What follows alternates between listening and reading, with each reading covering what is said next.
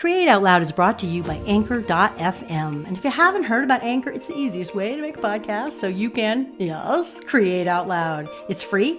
They give you tools so you can record easily on your phone or your computer. They'll distribute the podcast for you. You can make money from your podcast with no minimum listenership. Download the free Anchor app or go to Anchor.fm and get started. Because, I want you to create out loud. Hey everyone, welcome back to Create Out Loud with me, Jen Loudon. On this show, we invite the world's most interesting, dynamic, and groundbreaking creatives to get vulnerable about their creative journey and to share the lessons they've learned along the way so that you too can have a deep and fulfilling creative life. This week, I'm speaking to Laura Davis, best-selling author and beloved writing teacher, about the writing of her memoir, The Burning Light of Two Stars.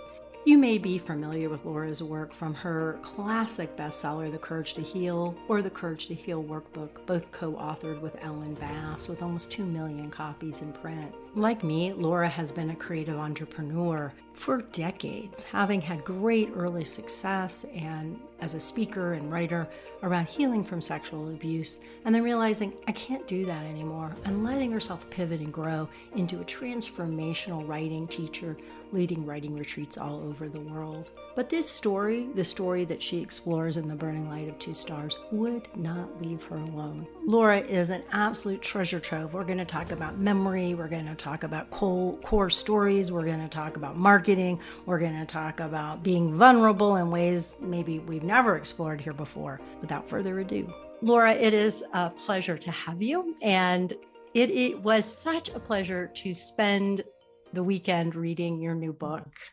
because I know what it's like to write a memoir and fail. And you and I would correspond about it, and you kept going and you made it work. It is absolutely unputdownable. And even in the parts that made me honestly squirm, because your story paralleled my story with my mom and her experience with Alzheimer's. And I was, a number of times I was like, I really don't want to read this, but I kept reading it. So what a testament to your fortitude as a writer. I just really want to start with my kudos and my bowing to that, because I really appreciate that, because I almost quit on this book so many times. I mean, it took me 10 years to complete it. I know, which is amazing. And I want to talk about that. But first, let me back up. And can you just tell us ever so briefly how amazing you are? I mean, we just did that in the bio. So in the intro, but tell us briefly about the book. Like, give us the elevator pitch on the book, if you don't mind. So The Burning Light of Two Stars tells the story of my embattled relationship with my mother, our determination to love one another, and the surprising and dramatic collision course we ended up on at the end of her life. I mean, when I was in my 20s, my mother and I had a huge rift, and we spent the next 20 years really struggling to find our way back to each other. And if you'd asked me, I would have said that we had reconciled. But then my mother got older, and one day she called me and she announced that she was moving across the country to live in my town for the rest of her life. And suddenly this 3,000-mile buffer we had between us was gone, and she started to develop dementia. So my mother moved across the country, and her decline pushed every button I had. And I mean, how could it not? She made those buttons. I love that line in the book. She knows exactly where they are because she made them. She made them all, yeah. And caring for her brought up all the unresolved issues that still existed between us. And yet I had promised to care for her for the rest of her life. So my book tells the story of what happened afterward. Was I going to be able to open my heart to love her unconditionally? And despite everything that had happened, was I capable of becoming the daughter she needed me to be? Beautiful, beautiful pitch, everybody. I just want to kind of pop out there and say an elevator pitch for your work is really, really hard, and Laura just nailed it. I want to go in a lot of different directions with this, especially from a writing and creative point of view, since those are our listeners. One thing that I really want to explore is the great advice that Tobias Wolff gave to Mary Karr early in her career, which is take no care for your dignity when you're writing a memoir. You didn't take any care for your dignity. You really let us see the parts of you that were unhappy and bitter. And again, so many things that I can relate to from my own relationship with my mom. How did you take care of yourself while you did that? How did you take care of yourself while you confronted things that were so hard and you confronted the issue of memory itself? I want to start by saying that the book wasn't always that way. When I had one of the earlier drafts, I sent it to a good friend of mine who's been a creative writing teacher for 30 years. And she read it and she basically said, I don't believe this story. You're making yourself into the hero. Your mother is the villain, And then she said to me, she referenced my first book. She said, Laura, this is not the courage to heal. It's the courage to reveal. And I remember it, and the feedback was devastating because she just slammed the book. And I actually set it down for months, a long time, and thought, I'm not capable of doing this. And I was pissed at her as well. It was like, I think for a lot of us, we have these core stories that are ours to tell, and they just insist on being told. And that was my experience. And when I finally came back around to the book, I took her words and I put them on a big piece of paper on my wall. It's not the courage to heal, it's the courage to reveal. And so then that's when I started being way more honest and really exposing my underbelly. And it was really hard. It was very hard. In the course of writing this book, I had to go back to therapy. A lot of things came up. And in order to write really vivid scenes, I had to be willing to not just tell my habitual story of, well, this happened and this happened and this happened with this like protective layer around me. I had to go back into the deep gut-wrenching realities of those scenes in order to write them as vividly as I did. And yeah, I got back into therapy because so much was coming up. I started this book before my mother died, a number of years before she died, but then I completed it after she died. And so I was also grieving. I was grieving the end of her life and the end of any possibility for things to change further between us. So in part it was grief. My writing was really processing grief, but the whole time I told myself, I don't have to publish this. Yes. I needed that protection because I would have just completely been shut down if I thought about mostly my family members responding to it. Yeah, that's a fantastic answer. I just want to go off of that for 1 second, because that is something I tell my writing students a lot. Just imagine you're in a castle, there's a moat around you, and nothing has to go across the moat until you're ready, but it has to be written. But one of the things I see them fall into then with that advice, if I'm not careful, is then they write it like a journal entry. And you wrote yours, as you said, you wrote vivid scenes. This reads very much like it should, like a beautifully written memoir. It reads like a novel. That's like a novel, exactly. It reads like a novel. Exactly. Yeah. But so as a writing teacher yourself, how do you help people know that they need to, what I call stretch to connect to that reader at the same time that they protect themselves in the castle, so to speak? Well, I think, when people first start writing, it's like a lot like an accordion.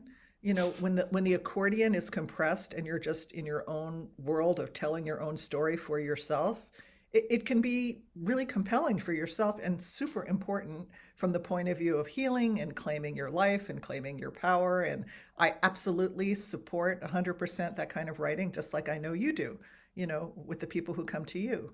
But if you want to have a story that you're going to publish in the world and you hope that it's going to be read by more than the 100 or 200 people you personally know who care about you and will buy your book and read your book, you have to open that accordion and you have to make that story universal. And you have to find the threads that are going to relate to other people's lives and other people's experiences. Because, frankly, nobody cares. Nobody cares about who died in your family. Nobody cares about the trauma you experienced. Nobody cares about your healing process. To you, it might be critical to write, but in order to turn it into literature and more than a journal entry, there's a whole process of going from writing for yourself to writing for an audience. Laura's completely right that when we want to create for someone else, whether it's as a writer or other creative, it is essential that we think about who's on the other end. But I want to add that something that I teach in my writing programs and at the Oasis is that voice that says, why should anybody care, can be turned around into a really helpful voice. And one of the ways that I do it is to say, dear reader, or dear listener, or dear buyer of my artwork, whomever you're directing it towards, here is why you should care. And then do a free write, or make a list, or make a collage about why that person should care. Make the stretch to connect argument. Instead of just believing, perhaps, that they are not going to care, which is our default negativity bias, build your case to yourself for why they will care, and then go put it in your work. Make the connection. This is why you should care, dear person that I love, and I want you to appreciate and be enlivened by and buy my work. And then I'm going to go back in my work and I'm going to build that into it so it's there for you. And that awareness usually doesn't come at the beginning. It might not come in the first few years, but there's a certain turn that I see a lot of my students make where they're suddenly aware that this is going to be a shared experience, their experience and the reader, that the book is a relationship between author and reader, and that you have to engage your reader. You have to create a story that is compelling. You have to create characters that are compelling. I mean, I don't know if your students say this to you, but I often have people say, I'll say, this scene is not working. And they'll say, but that's what happened. The dreaded words. Right. That's the way it happened. And it's like, I'm very kind, but it's like, it doesn't matter if it's what happened. If it's not a good story, then this is a journal entry. This is personal writing, which as I said, I absolutely respect, but a lot of people want their work to be published. And you have to make that leap into realizing you're creating a book that has to have momentum. It has to be entertaining. It has to be emotionally engaging. It has to have characters they can relate to. It has to have a plot where things happen and there's suspense. And that's quite a big challenge for a memoir. And it is a big challenge, memoir in particular. Memoir in particular. And I've been teaching writing for 25 years. And to write this book, I had to learn those skills.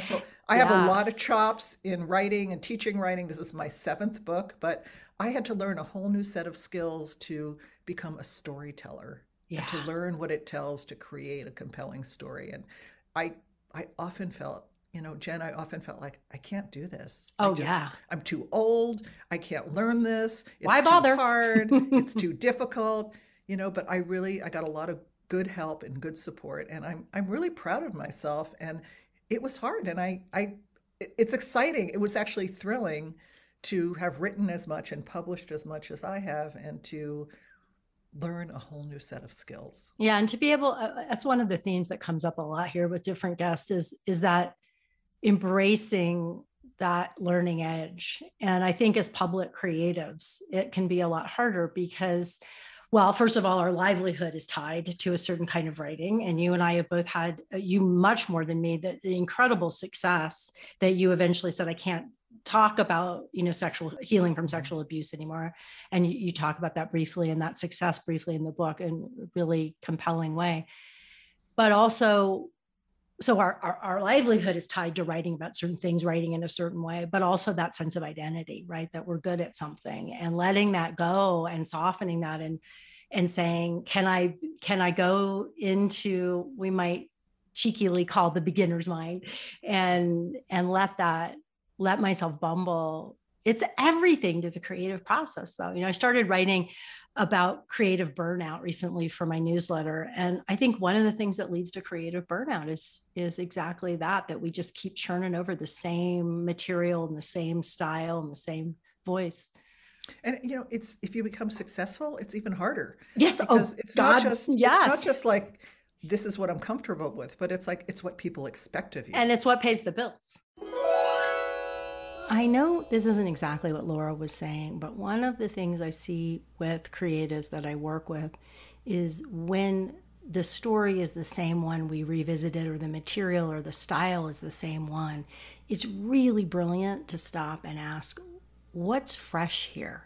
Or what haven't I explored or said yet or before? And I did a solo episode we'll release soon exactly about this and some other moves that you can make. But in the meantime, When we're bored with our work, there can be a lot of reasons, but one of them can be that we're staying in safe territory. We're retrotting the same material, telling the same story, or using the same imagery or colors, and we're scared to break out, or we're scared to dig deeper, which is totally normal, but we can do something about it. When I left teaching and writing about sexual abuse, I was at the peak of my success, and there were tons of opportunities, and I just couldn't do it anymore because it started to feel like a performance.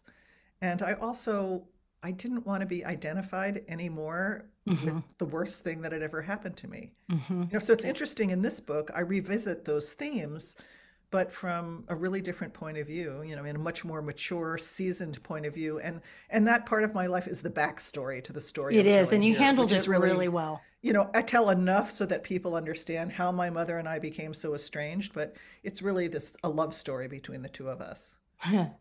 So I want to go back to the beginning when you said I put this book down many times, because one of the things that and I know both as creatives and as working with creatives is a lot of people don't pick it back up again. And that's not always wrong.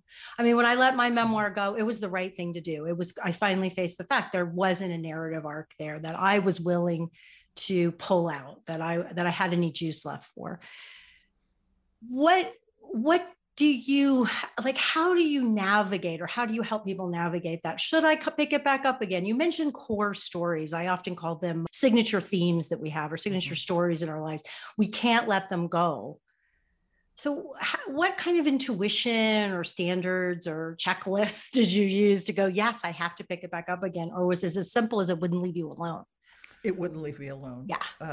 I wanted to put it down. Yeah. For a lot of reasons. I mean, I was terrified the whole time I was writing this, and just full of inadequacy, full of fear about what, a certain little pod of my relatives were going to say when I brought these subjects up again in print for the first time in 30 years.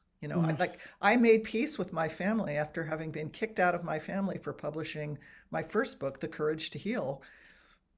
And I had repaired those relationships, and it was like, okay, now I'm going to risk losing all of them again, because this book is far more graphic about a lot of things. And they were kind of like these little voices on my shoulder. The critic, I could hear their critical voices, and it wasn't really a lot of people, maybe a dozen. My immediate family, the people who are characters in the memoir, my wife, my 3 children, my brother, they were all on board from the beginning. They really supported the project, and they were part of it. But these were people who were not in the book, but they're family members, and we shared relatives in common. And I think this is kind of interesting, because when I was younger, when The Courage to Heal came out, I was only 31. And my attitude then was basically, screw you.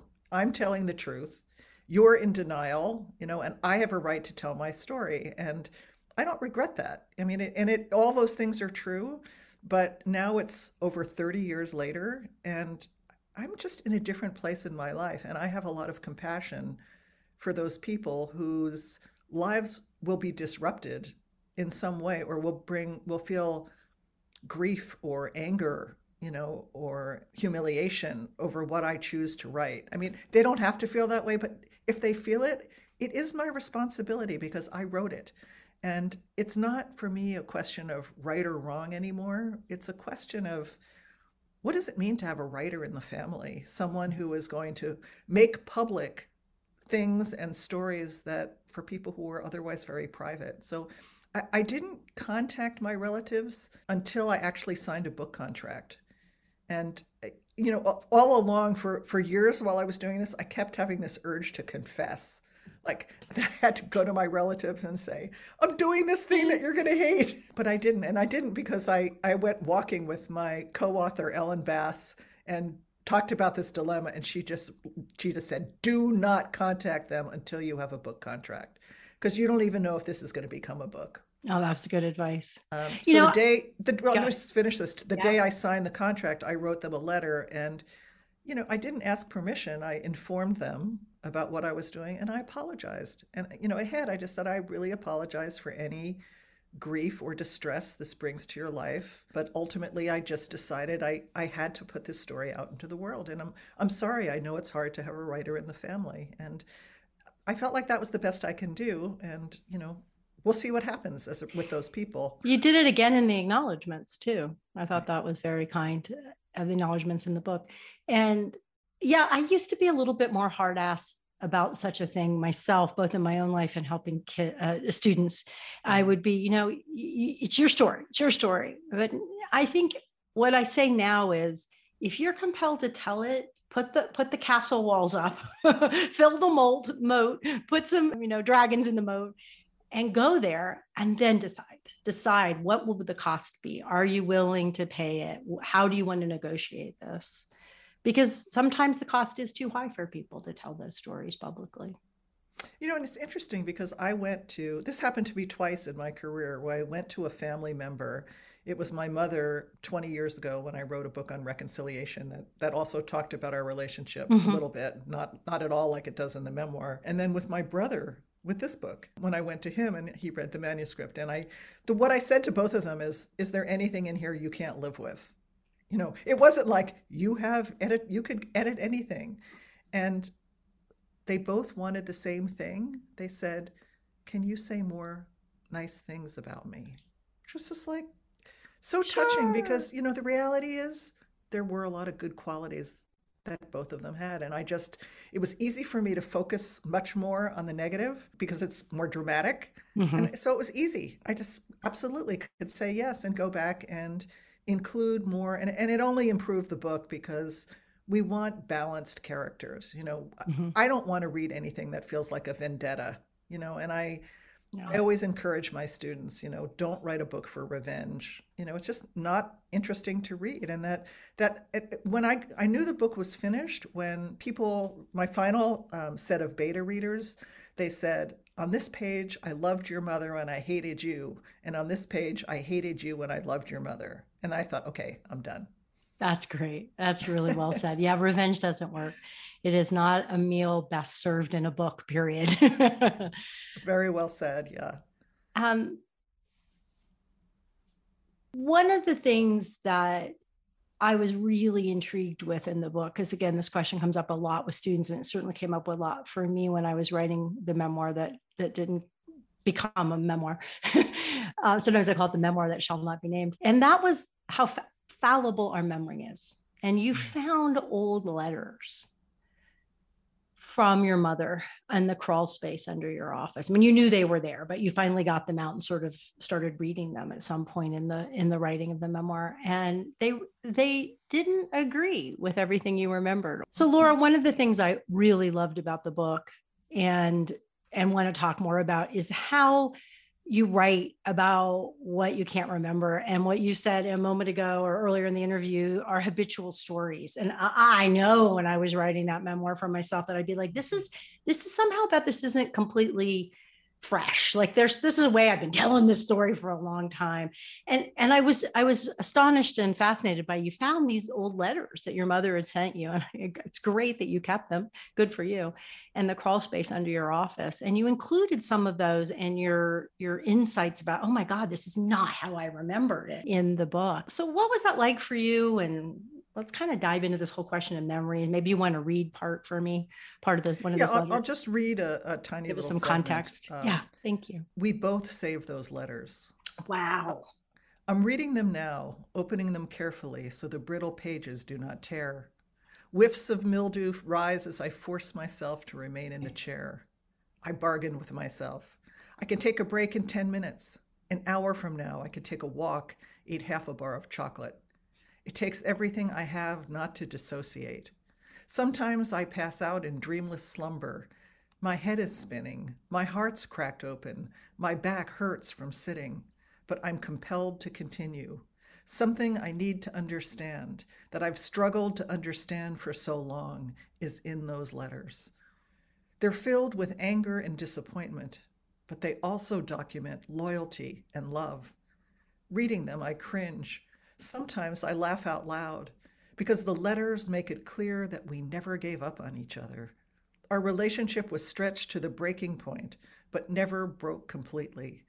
That's what I'm discovering, and it's making me ask, what else has been missing in the stories I've tended and curated all these years? There's definitely truth in the stories I've told, but it's only part of the truth. Our history was never that bleak. For decades, I remembered only the nasty accusatory letters Mom sent, but forgot the loving, motherly advice that arrived in between. A truth teller can only tell as much of the truth as she could face at a given time. No, it's great. It's so true. I feel that through my whole body. And I think that's one of the reasons why the book is so vivid, in addition to your great writing, is that we really feel that for ourselves. We really turn on ourselves, me with my relationship with my mom, but other relationships too. Where am I telling the same old story? I mean, clearly we do it in marriage, we do it in friendships. But one prompt I often give my writing students is, what's the part of the story I never told anyone? Here's the part I never told anyone before. And it really, it's like we prompt our subconscious to get underneath, like, what's the story under the story? And what's the story under the story under the story? And if you keep writing the same story, you can keep digging deeper and really get to more of the truth. Yes, well said. And I get a lot of fear about not remembering clearly. And quite frankly, as much as I love Mary Karr as a writer, it really pissed me off in her book about memoir, The Art of Memoir, that she said, if you can't remember, you can't write memoir. Yeah, I disagree. To me, that's totally not true. I mean, I have a terrible memory. Me too. I think I started because I had trauma in childhood, so I learned to dissociate. So I was absent for a lot of the things that happened. And then I had cancer 15 years ago, and I had chemotherapy, and that wiped out a bunch more brain cells. And then, my grandmother had what they called, she was senile. My mother had dementia. I'm getting older. My memory is not good at all. And I actually feared that I couldn't write memoir, but, I teach a workshop called How to Write About What You Can't Remember. And there are a lot of tricks for how to do it. And I found that, free writing and writing practice really brought a lot of memories back. I also learned that you could write a really effective scene using the things you do remember and leaving out the things you don't remember. And you could do a lot of evocative writing that way. So, I used a lot of those tricks. And I think someone reading this memoir would probably think, wow, Laura's got an amazing memory, but actually I constructed those scenes. There's an art to doing that. Yeah. So let's go into that a little bit more, because I know there's a lot of people listening who are writers. Everyone's not, but I think we can apply this to other disciplines probably too. And so how do you construct while still staying true to the truth? Because that's a big question I also get but I don't remember. So how do I know I'm telling the truth? This is supposed to be nonfiction. There's one of my favorite scenes in the book is this car ride where my mother and I are riding in a car. And what I remembered was that she spilled a lot of family secrets on that car ride. And I think it's probably because, those of us I've raised teenagers, and there's something when you have a kid in the car and you're not looking at each other and you're both facing forward, that often a lot of things get said. Sure enough. I used to love driving carpool. Kids were really little because I could just eavesdrop on these conversations. They acted as if I wasn't there, and I would learn a lot of things they would never tell me directly. So I think my mother knew that too. And so we went on this long drive and she revealed a lot of things. And I knew I wanted to include that scene, but I had no idea when it happened. I had no idea where it was or where we were going. But what I remembered the most was the weather, because it was pouring rain.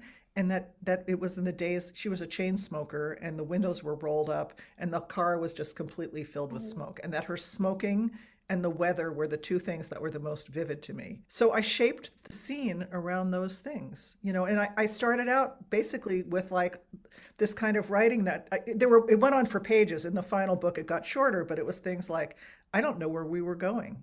It must have been this time. It had to be before I had children because there were no car seats in the back seat.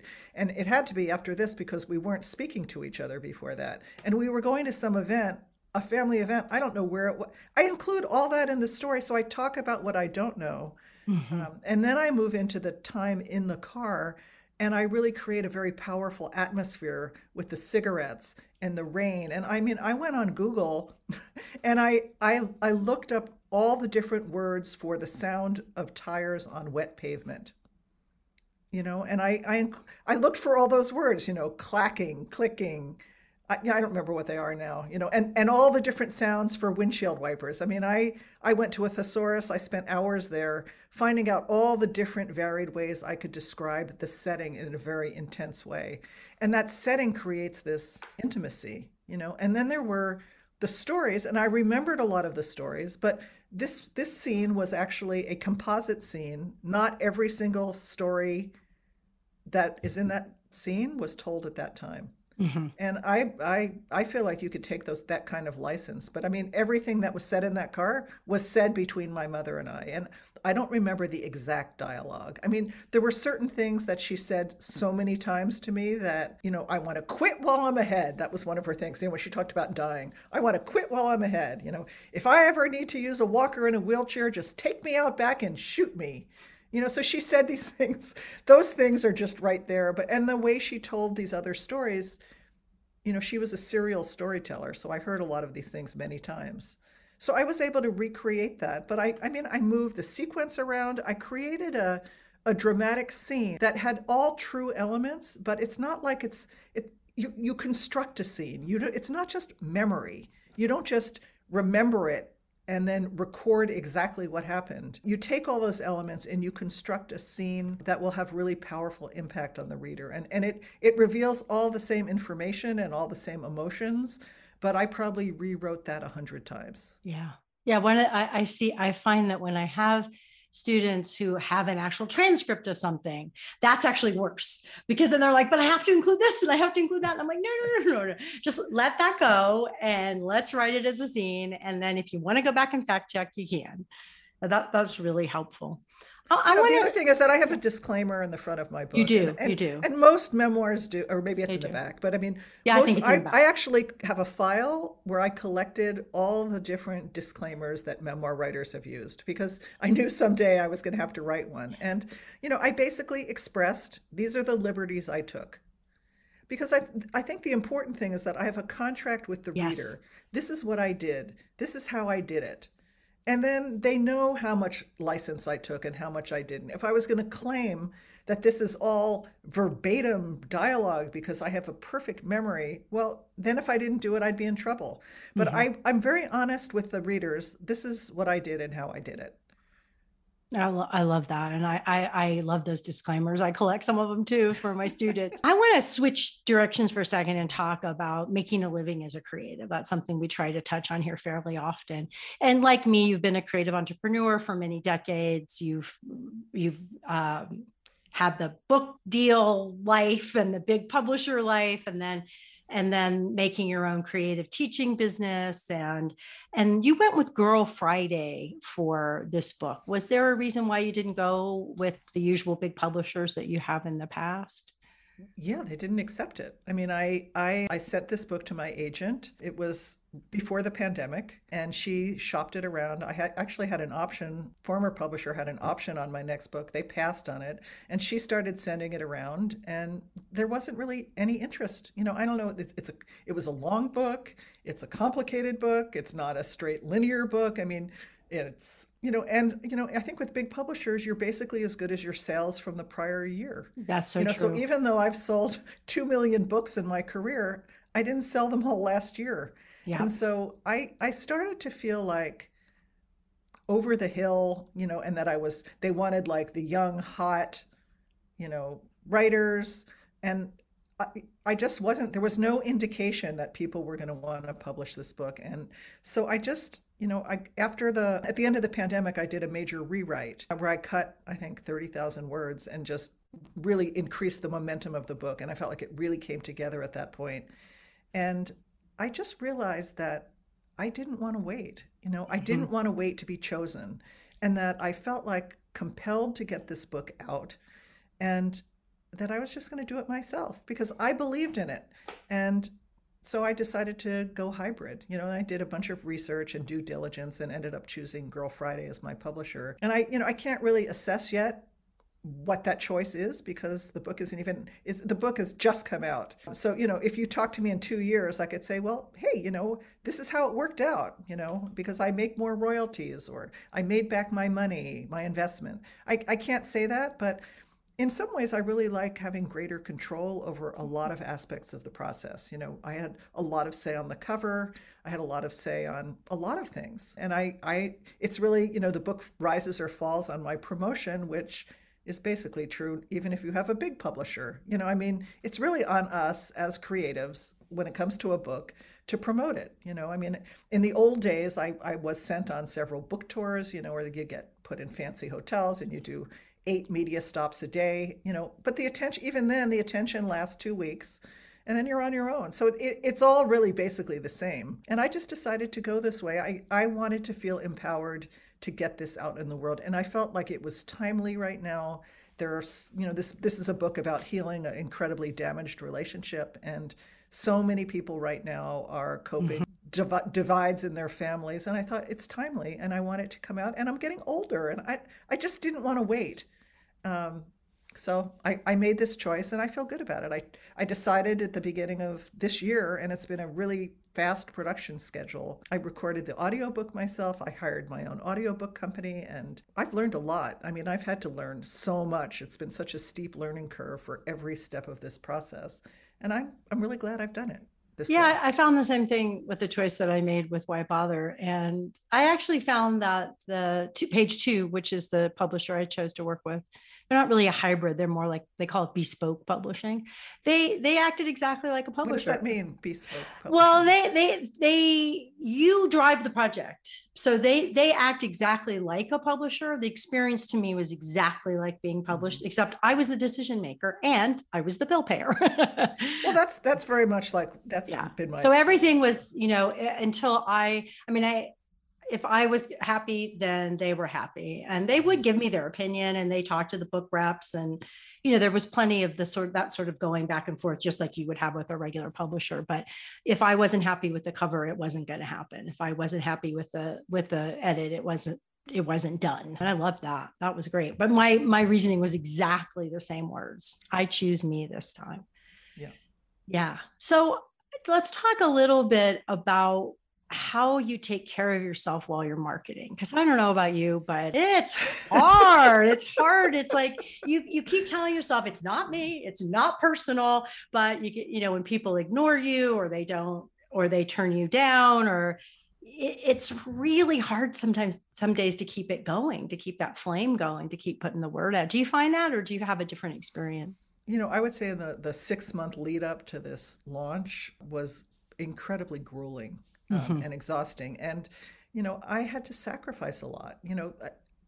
I remember at the beginning of the summer, it looked like things were opening up and people were going on a lot of trips. And I had friends who were, they were going camping and they were going here, or they were flying here, or they were visiting this or doing that. And I was just at my desk working, coming up with designing what the launch for this book was going to look like. And, I think it's been really tiring.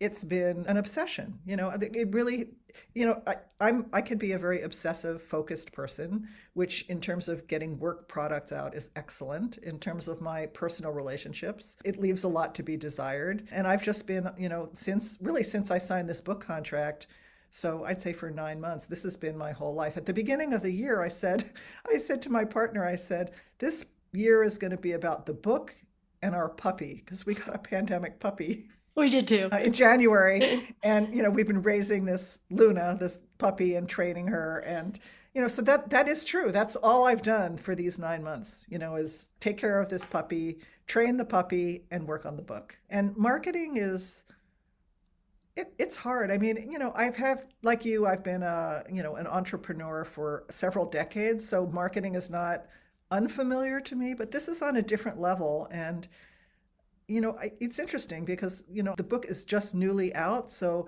I have had a lot of response, mostly from like beta readers or people who I've brought into the process, but I'm just starting to hear from people who don't know me, don't know anything about me, and I certainly have dealt with a lot of negative publicity and pushback from my earlier books, but they were all pre-internet. So, I feel like I don't know what I'm heading into in terms of, if someone wants to slam me. I've never before had to deal with, trolls on the internet and all of that. So I feel like I have something exciting to look forward to, how to develop a thicker skin.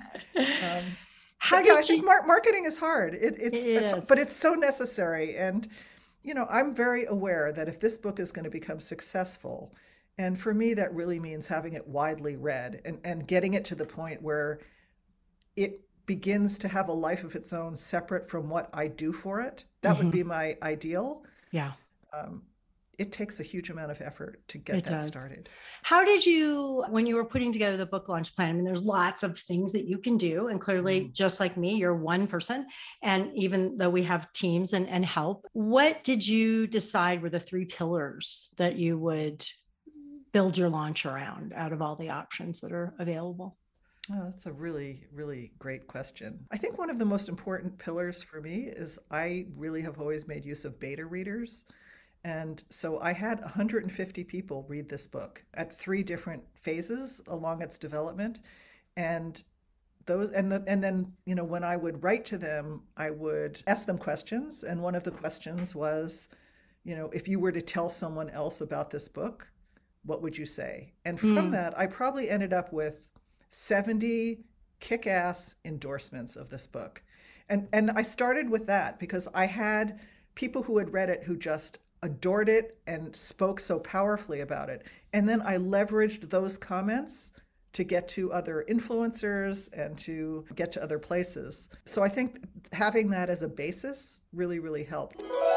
That's really fascinating that Laura got all those beta readers. I only did a few to actually give me feedback on Why Bother. I think I did four, both people who were writers and people who were exactly my ideal reader, to see if it connected with them on what they would change. And then I took their comments into the next draft before I sent it to my editor. So I'm a believer in fewer beta readers, and I think it's really fascinating to have been using those people maybe less for feedback on the book and more for seeding your marketing. So think about that. And again, whatever your discipline is, I know we're talking about a lot of writing this week, but how can you be seeding relationships with people that can become your biggest supporters way, way earlier than you think? As I've said many times here, what we tend to do as creatives is go into our creative cave, squirrel away, do our work, and come out and go, ta-da, here it is. And then we're like, but where is everybody? The idea that we're cultivating a group of people who are caring about us, who are going to be our fans, who are going to buy our work, or who are going to help spread the word. That means being in relationship with those people far more often, far more vulnerably, probably than we're comfortable with. But with time and with practice and really giving it what I call conditions of enoughness, like, okay, I do this one thing 3 times a week. I cultivate this Facebook group, or I cultivate this practice group of other designers. What does it look like? Where would you feel both like you're stretching yourself, but also that you're designing this in a way that works for your personality and works for your goals? What do you want? Like Laura's goals are to sell as many books as possible, really influence people and inspire people. And that may be very different than your goals. There are no rules here. You don't have to do it publicly on social media. You might want to, but you don't have to, right? You don't have to.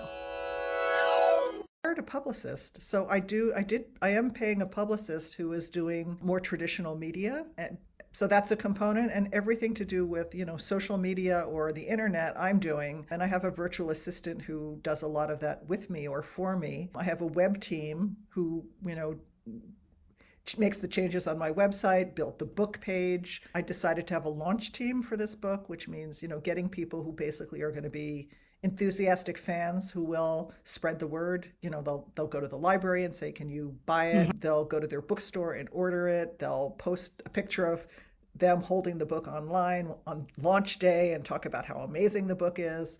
They'll talk to, organizations that might be interested in this book as something they would buy in bulk because it deals with some of the themes of the book, people dealing with grief or dementia or estrangement or healing in different aspects. I've tried a lot of things, and I think it felt completely overwhelming, the number of Hmm. choices. Like, Yeah, absolutely absolutely. So does. I Yeah. actually, one of the best things I've done is I have been studying with a woman named Sue Campbell, who runs a program with some other people called Pages and Platforms. Oh, yeah, I've And seen that. yeah, so she has a Friday, basically it's like a club, a marketing club, where people get together every Friday, and each week she teaches a different aspect of marketing and answers people's questions. And I really have gotten my grounding in book marketing from her because, I published my last book 19 years ago and Oh, things wow. were totally different. They were. And then I've hired her as a consultant, and I've checked in with her at least every month and really gone carefully over, okay, this is what I'm doing. And she helped me sort through kind of what's the most important. You can't do everything or you're going to do it poorly. And you kind of have to commit to your plan. I found it, yeah, there was just like, it's easy to look at articles and it says like, oh, we've just discovered that Twitter, blah, blah, blah, blah, or people are promoting books on TikTok, and one of the things I learned early on is that you have to know who your ideal reader is. Absolutely. And my ideal reader is not Is on not on TikTok. TikTok. And they're probably on Facebook, Yeah, they're on more Facebook. likely. And it's like, so I did a survey of using the people who had loved the book the most. I sent them a survey and I asked them, what do you listen to online? What podcasts are you on? And I got a lot of it, where do you get your news? And those are the places then that I wanted to try to target. And it's easy to want to go after whatever new shiny thing Oh, is, yeah, the marketing idea of the week, but you have to have your own plan and stick to it. Otherwise, you're absolutely. just scattershot. And always keep in mind who is the person who is your ideal reader. And that means who's the person who is going to rave about this book and is going to feel like it was written just for them. And I have a really clear picture in my mind who that person is. It's Like you would crucial. fit in my demographic for It's crucial. ideal Yeah. reader, right? Yeah. Yeah, absolutely. That's great. I agree with all of that. It's really incredibly easy to get misled and bright, shiny object syndrome when it comes to marketing. Right. How did you handle, or did you have to scale back teaching and some of the other things that you do that bring in bread and butter so that you could have time to market? Because that's one of the things that I really had to look ahead to. Not only the writing, I could make time for and keep everything else going, but the marketing, I really needed to open up my schedule more. Have you had to do that? Have you had to kind of figure out how you're going to take care of yourself financially? Are you hoping the book sales make up for it? I'm definitely hoping that the book sales will at least compensate me for the many tens of thousands of dollars I've invested in getting this book out, Yeah. and there's just no guarantee. I mean, I sometimes I wake up in the middle of the night and I just think, what the hell am I doing? Like, this Yes. is the craziest profession to be in. And I really believe in this book. I know it's a really, really, like, it's not just another book. It's a special book, and it has heart and soul, and it really touches people in a deeper way. It's more than just, it is entertaining, but it's beyond entertaining. It's inspirational. So I believe in it, but that doesn't mean it's going to be a financial success. There's so many glittery, shining objects for people's attention. So I have had a lot of, moments of doubt and panic over the investment in this project. But on the other hand, I had the money to spend. I mean, it, it's not going to be this or paying my mortgage. What Laura said, that she can still pay her mortgage no matter what happens with the book sales, is crucial. If you're going to invest a lot in your work, you've got to know that if you lose it all, you're going to be okay. And that's exactly what I did with Why Bother. I worked really hard the year before the book came out to earn extra money to pay for the majority of the costs of producing the book, not printing the first print run. I took the risk on that, and we have recouped that. We did sell those books, but the production, the publicist. I will say that hiring a publicist for self-published work or work that is not strongly supported by a larger institution is pretty much a waste of money in most cases. And it certainly was for me, not because the publicist was bad, but because we still live in a world where gatekeepers like other gatekeepers. Beware the hype of anyone trying to sell you some service that you have to invest a lot of money on. And they use language like, if you really believed in your project, you would take your money out of savings, take your money out of retirement. I have heard of marketers who actually heckle people in live events if they aren't willing to take money out of their 401k, for example. That is so unethical and wrong. If you can afford to lose the money and you have a clear-eyed marketing plan for how to make it back, great. And if you are a writer thinking about self-publishing, check out Writer Beware. They do all kinds of watchdogging, if you will, of things like the self-publishing industry, contests. Always do your research. There are disreputable arms of major publishers, including Hay House, Balboa Press, and Archway Publishing, Simon & Schuster. Just stay away from. So always, if someone approaches you, an agent, a publishing house, etc., do your research.